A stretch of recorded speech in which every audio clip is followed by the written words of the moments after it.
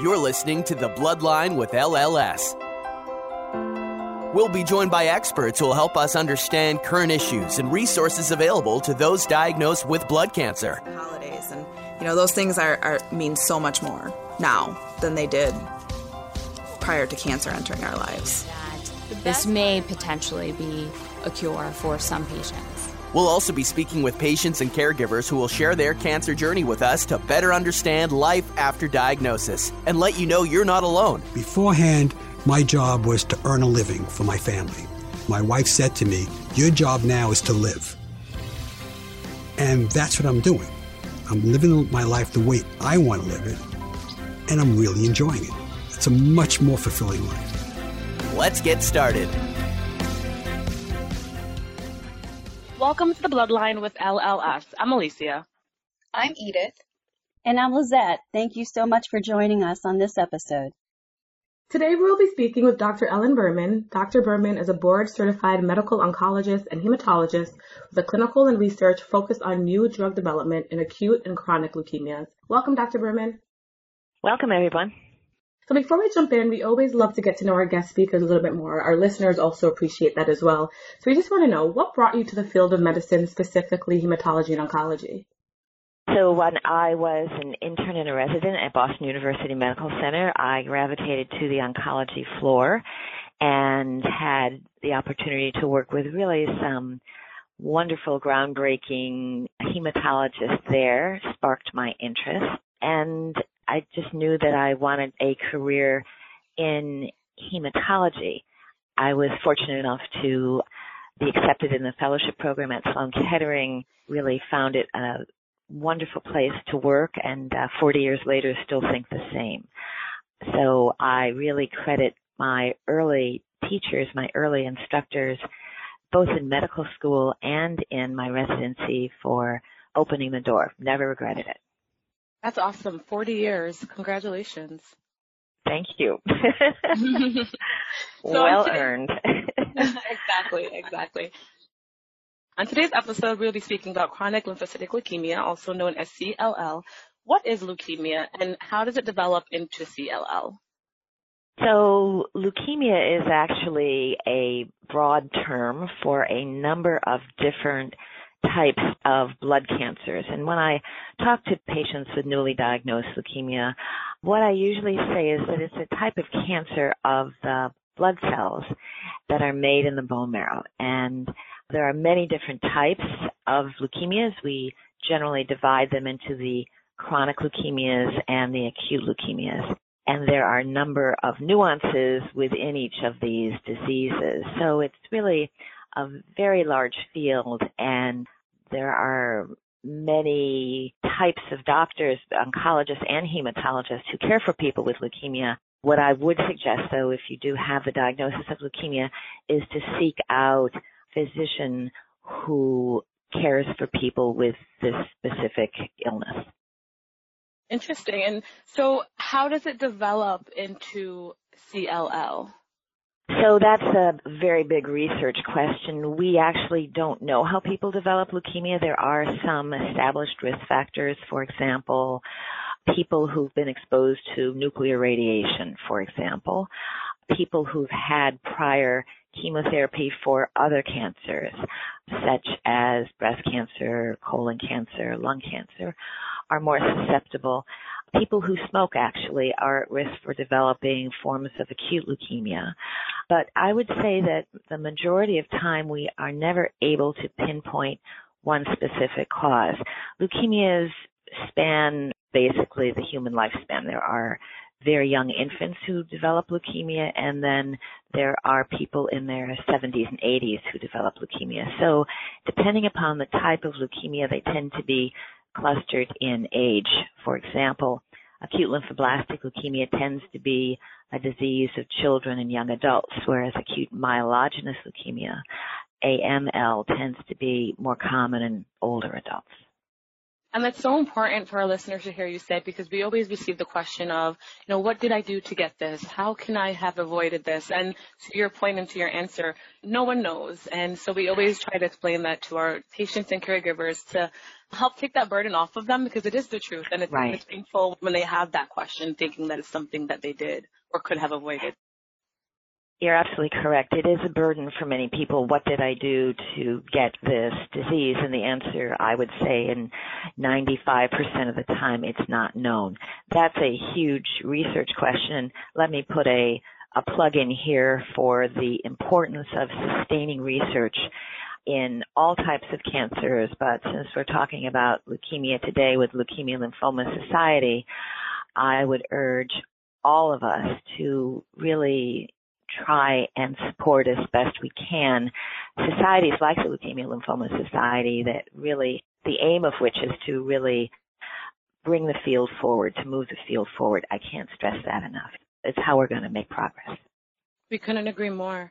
So when someone comes into your office, having showed any signs and symptoms and having explained what their situation is, and you're kind of thinking of all the possible things it could be, how is CLL then diagnosed? And how is it different from other types of leukemia? So, very good question. The CLL in the United States is the most common form of leukemia. When it appears just in the lymph node, it's called SLL, or small lymphocytic leukemia, and it's a common confusion in people who may have had a lymph node biopsy, for example, and the result is small lymphocytic leukemia, and the doctor says you actually have chronic lymphocytic leukemia. So just an important terminology. CLL and SLL are basically the same diseases. So the disease is diagnosed by looking at the blood cells, in particular the white blood cells in the laboratory. CLL cells will have a particular protein pattern that will distinguish them from, for example, acute myelogenous leukemia, will distinguish them from cousins of CLL, like a lymphoma. So the most important test, and the diagnostic test, is really from the blood, and it's called a immunophenotyping analysis, also known as cell marker analysis. For people with CLL and like other types of leukemias, bone marrows aren't necessarily needed. Big relief. The diagnosis can be made on blood testing alone. Thank you. And doctor, how is CLL treated?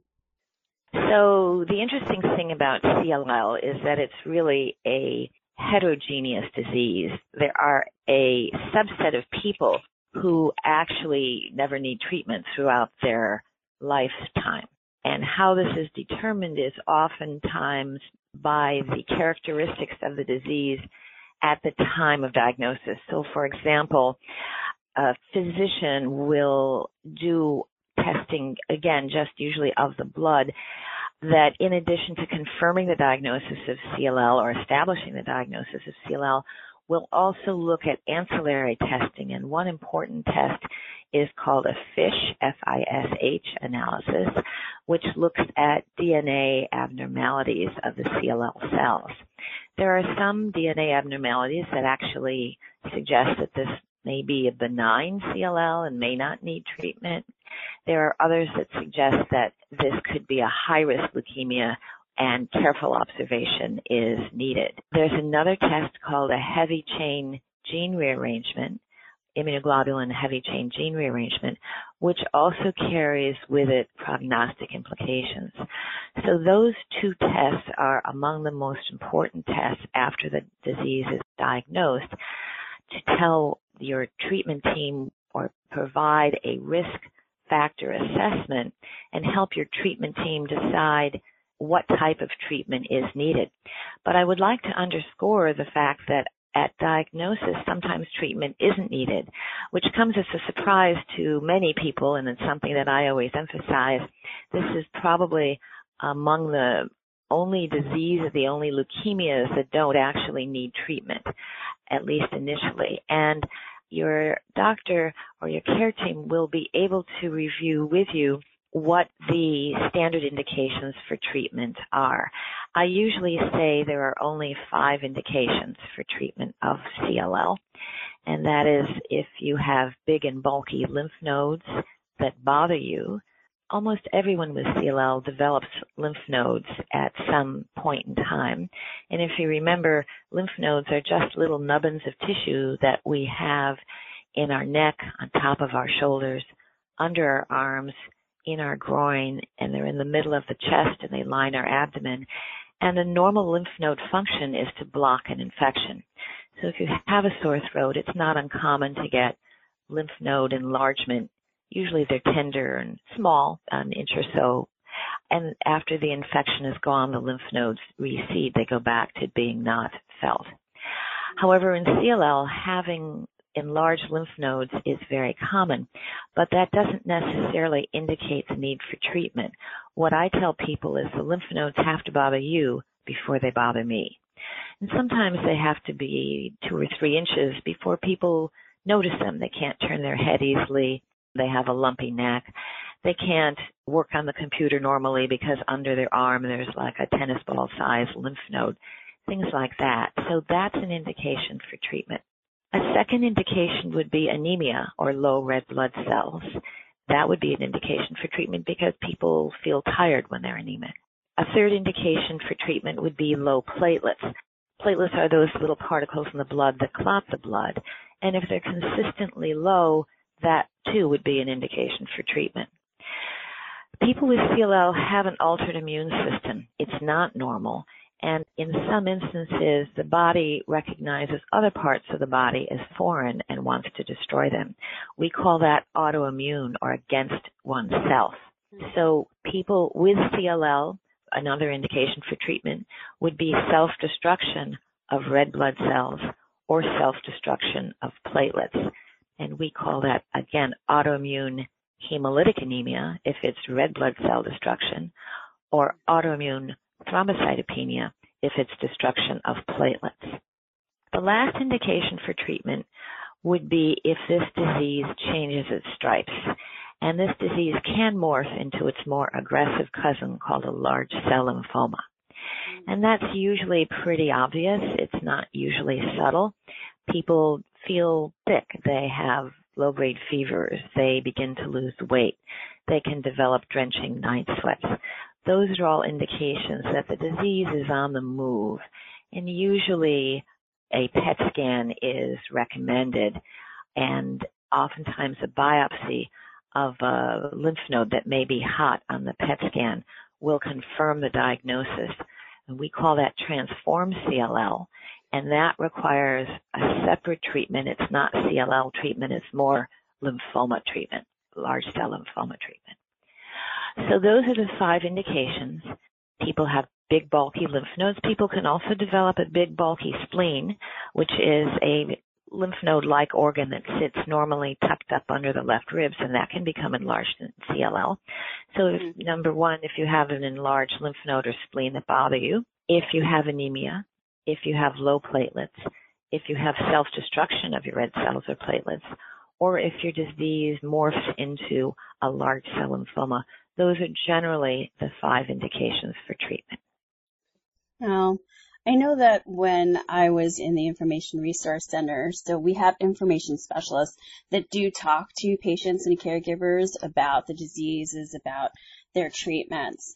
I know one of the hardest calls for me was always a CLL patient that was diagnosed, newly diagnosed, has called me and says, I was diagnosed with cancer and I'm not getting treatment.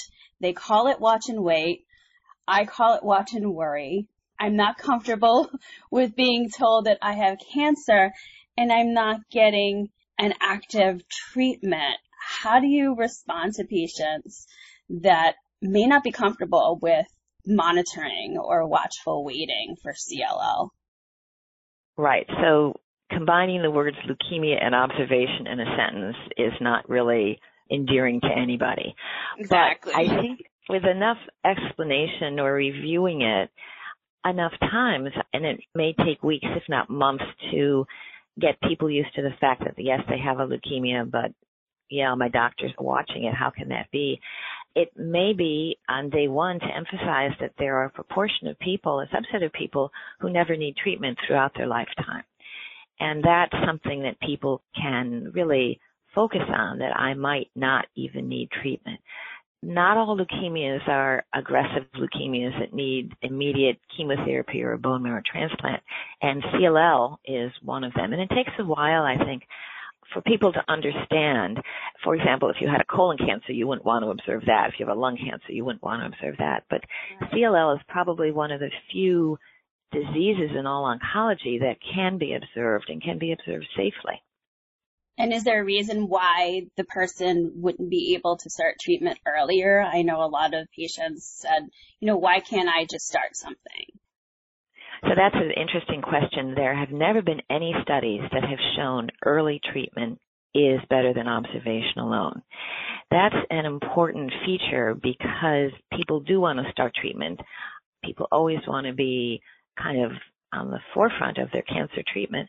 But in this particular setting, and CLL is probably the only one that I can think of, at least in the hematology world, that there's been no study that's shown immediate treatment is any better than waiting until treatment is needed for one of the 5 indications that I just previously mentioned. So clinical data, clinical studies show that there's no improvement in overall survival, which can be a normal survival if you don't have any high-risk features. And so for that reason, oncologists are reluctant to start people on treatment if it's not needed. Right, and then the treatment actually might have side effects because isn't the treatment for CLL chemotherapy? So there are many types of treatment for CLL, and CLL has been really a disease for which the treatment has just been transformed in the last 8 to 10 years. Previously, from multiple studies to multiple centers, chemotherapy, which is typically intravenous chemotherapy, was used for CLL. But starting with Dr. John Bird's work at the Ohio University Medical Center, that Dr. John Bird's work in Ohio was really among the first to isolate how CLL survive. What does a CLL cell need to survive? And he was able to isolate a pathway that was necessary for CLL and come up with a drug that blocked that pathway. And that was really the huge first step for treatment instead of just kind of chemotherapy, which is sometimes I like to think of it as just like an automatic gun that just kills everything in its pathway. This was the first among the targeted pathways for CLL, and that drug is ibrutinib, and it still remains 10 years later one of the most active drugs that we have in our CLL treatment plan. So thanks to Dr. Bird, we have what we call targeted treatments. And oftentimes these are used. Ibrutinib is a pill. Doesn't mean that pills don't have side effects. They certainly do. But it sure beats sitting in a chemotherapy chair getting a needle in your arm every 3 weeks for 6 or 8 months. So this has really revolutionized the treatment of CLL, blocking specific pathways in this disease. So oftentimes, and depending upon the biologic characteristics of the disease, ibrutinib can be used as first-line therapy.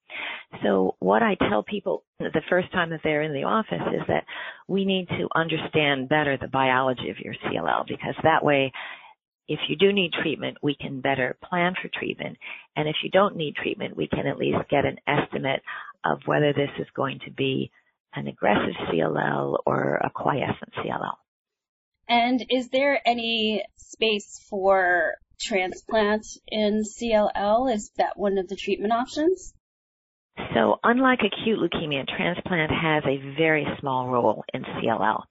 And that is because the disease is actually how I visualize it and what I tell patients is that this disease is like an accordion.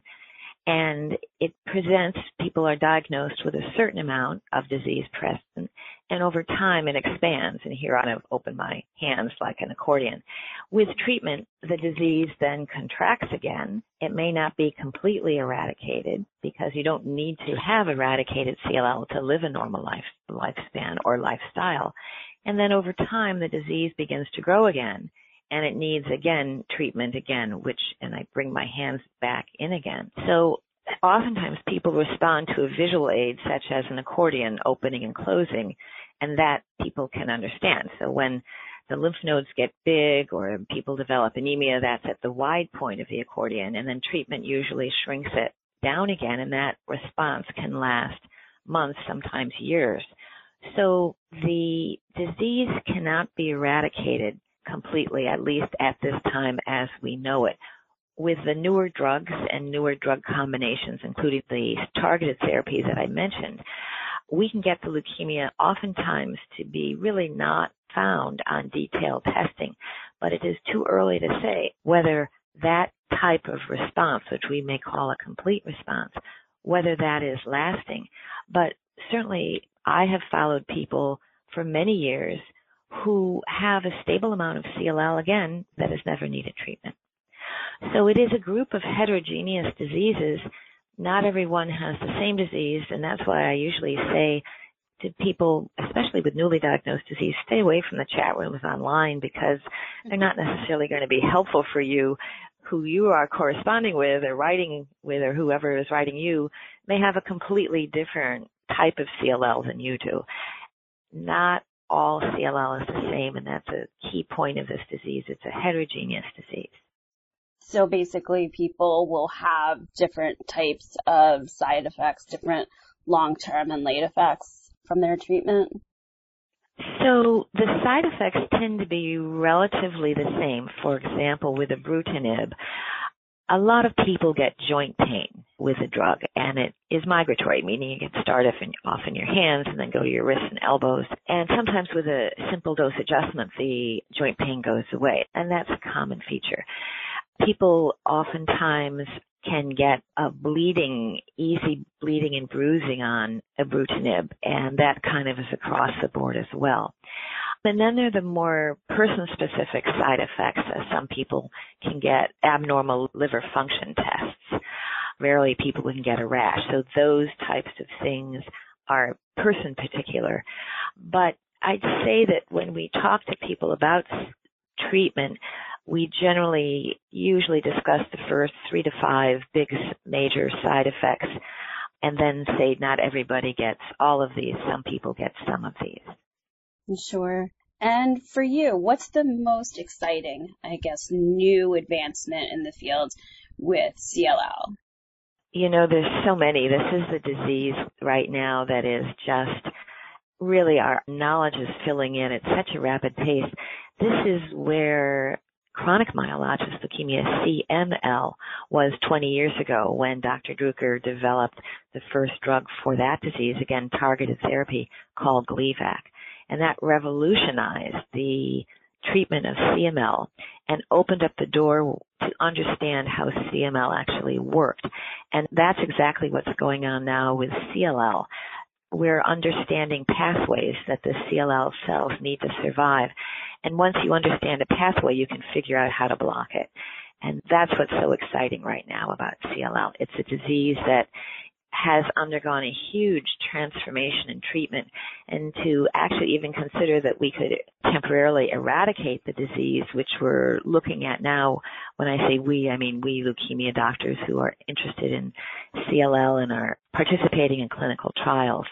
So let me also start a new section of this, which is the importance of clinical trials. So CLL right now, hotbed of information coming out about this disease, and the only way we have learned about it is by having people with CLL participate in clinical trials. And here's another ad for the Leukemia Lymphoma Society. You are our biggest supporters. You fund us for clinical trials. You help us. You help patients who are interested in clinical trials get to the right clinical trials, get to the right care team. This is how the disease moves forward. And being at Sloan Kettering and have devoted my professional life to moving the leukemia field, shedding light on it, bringing in new drugs, bringing in new procedures, looking at the role of transplant, looking at the biology of this disease has really pushed the disease forward. So I always urge people to participate in a clinical trial when there is one appropriate. And CLL right now, the field is rife with clinical trials. So if you are at a medical center, please inquire of your oncologist, is there a clinical trial that's right for me? And that's how important findings in the field are made Definitely. I know that here at LS, we really do our best to make people aware of clinical trials and the importance of clinical trials. We do have a clinical trial support center where nurse navigators will assist patients and caregivers to find and see if there is a clinical trial that's appropriate for the patient at that time. And it's really important, like you're saying, it's really moving the needle as to where treatment is for folks, isn't it? That's exactly right. So I think sometimes the hardest part is wading through how do I find a clinical trial, what's right for me. So having a navigator at the Leukemia Lymphoma Society, either online or hopefully by telephone, because not all people can use online access to Leukemia Lymphoma Society, having a regular old landline telephone really helps, especially older people like my age who need a younger person to help navigate, including myself. So having a navigator is a great idea. We are just beginning to have that here, which is a friendly voice. When that person picks up the phone and says, how can I help you? There's nothing like hearing that. You know, I've been diagnosed with leukemia. I don't know which way to turn. I've been given a huge amount of information by my doctor, all in like 15 minutes. Help sort it out. What do I do? And to have someone say, okay, let's look at clinical trials. Let's first of all look at what do they do. They help find the right treatment. And all of these licensed drugs were in clinical trials. All of them had a clinical trial that started off with, we don't know the right dose. Then the next clinical trial said, okay, let's see if it's useful in 100 people. And then the third clinical trial said, let's see if it's better than standard therapy. So all of these drugs, ibrutinib, venetoclax, rituximab, went through that same process. That we call that a phase 1, phase 2, phase 3 clinical trial. So if you're up for it, we're up for studying your leukemia. That's how I kind of look at people when they come to us. But there are people who say, you know what, I feel like I'm a guinea pig. It's not for me.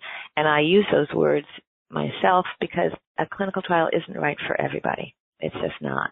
And you recognize that. We kind of recognize that everybody has a different insight into how they want to be treated, and we honor that.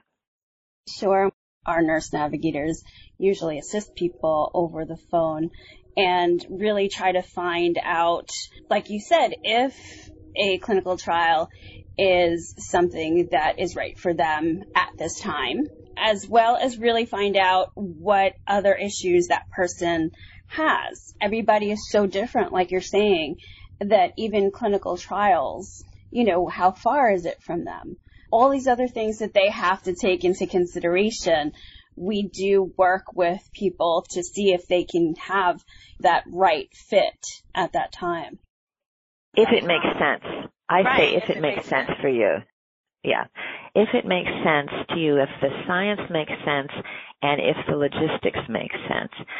Increasingly, clinical trials are requesting many blood samples. And in a way, it's a good thing, so we know how the drug is broken down in the body and whether the levels of the drug are very high or very low. But on the other hand, sometimes you have to be in the clinic for 8 hours on day 1 of the clinical trial of the new drug and get blood testing every hour for 8 hours, and not everybody can sacrifice a day, especially in the COVID setting where we now have many responsibilities with children at home or other responsibilities. It's not something that can just be an assumption, oh yeah, I can participate in a clinical trial. It usually does require a set amount of time. Right. And like I said, we definitely try to make sure that we talk about all these factors and really educate people on all of the expectations of a clinical trial, as well as how clinical trials are really spearheading what we are going to have in the next, 10, 20 years as the new treatments. I say things like penicillin was in a clinical trial at some point. No one knew the right dose. No one knew whether it worked. People just think, only experimental drugs are used. That's true. At that stage, they're experimental, but at 10 and 20 years later, they may be the pillars of treatment. And that's true for rituximab. Exactly. LLS always encourages patients and caregivers to write down any questions or concerns for them to take it with them to their doctor's appointment. Can you share with our listeners how important it is for them to openly communicate with their healthcare team? Right. That's the foundation of any relationship. So if the relationship is going to work, it has to be a two-way street. What I teach the fellows, both by talking to them and by example, is that I take notes for the new patient who comes to me with CLL. I draw a diagram of a normal bone marrow and contrast it to a bone marrow involved with CLL. I write down words like ibrutinib, or I write down words like FISH testing, so people can look back at this as a reference. And then I say, always look at the Leukemia Lymphoma Society website, because that explains it as well. I think a number of us have written background for you for different leukemias. I distinctly recall, this was many years ago, probably 20 years ago, writing a background for CML.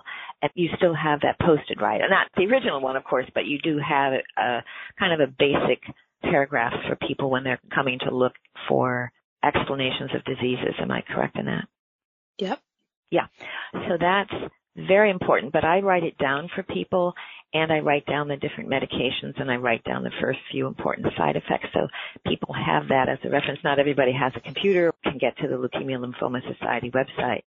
I think to have a reference like that's important, and I also think simple things like writing down the name of the care team, the name of the people taking care of you, whether it's the secretary who answers the phone or the nurse who answers your question, so people feel that they're part of a larger family of caregivers. So that's kind of how I look at communication, that it's an introduction to a medical family, so to speak, and that names should be used and information written down and access to information. I think education dispels the dark mist of fear, and I think it can only do so if people understand what they have and understand the treatment approach, which is sometimes for CLL no treatment, at least initially. Very well said. Can you tell us a little bit more about some common questions you hear from patients? So one is, the first question is, how did I get this? And the second is this communicable? And the answer to that is interesting for CLL, because there are families in which many members of the family have CLL. Brother, sister, mother, son. We have a couple families that appear to have this in common, and we can't tell why, but I would say that's present in only 3% of people or so, or even smaller, who have CLL, that there's a relative. So that would suggest that there is something in the environment that may trigger CLL, and if so, what is it? And we really don't have any answers for that. For those of you who would like principal questions, please go to www.lls.org/what to ask. You can also find the link listed below this episode on the episode page. Thank you very much, Doctor. You're very welcome. Doctor, is there anything that we didn't share today that you think would be important for our listeners to hear? Having something like the Leukemia Lymphoma Society online and available to anybody, like the doctor in a small town, is a great asset. Such great advice. Thank you so much for joining us on this episode to discuss chronic lymphocytic leukemia and sharing such great advice. And thank you also for everything that you do for patients and their loved one. It's been so great speaking with you today. Well, it's been my pleasure to talk to you all, and I'm going to say the same thing. Thank you for what you do. For those listening who would like to learn more about leukemia, you can visit www.lls.org/leukemia. And for those who'd like to order our free booklets about CLL specifically, we encourage you to visit www.lls.org/booklets. Thanks so much for listening.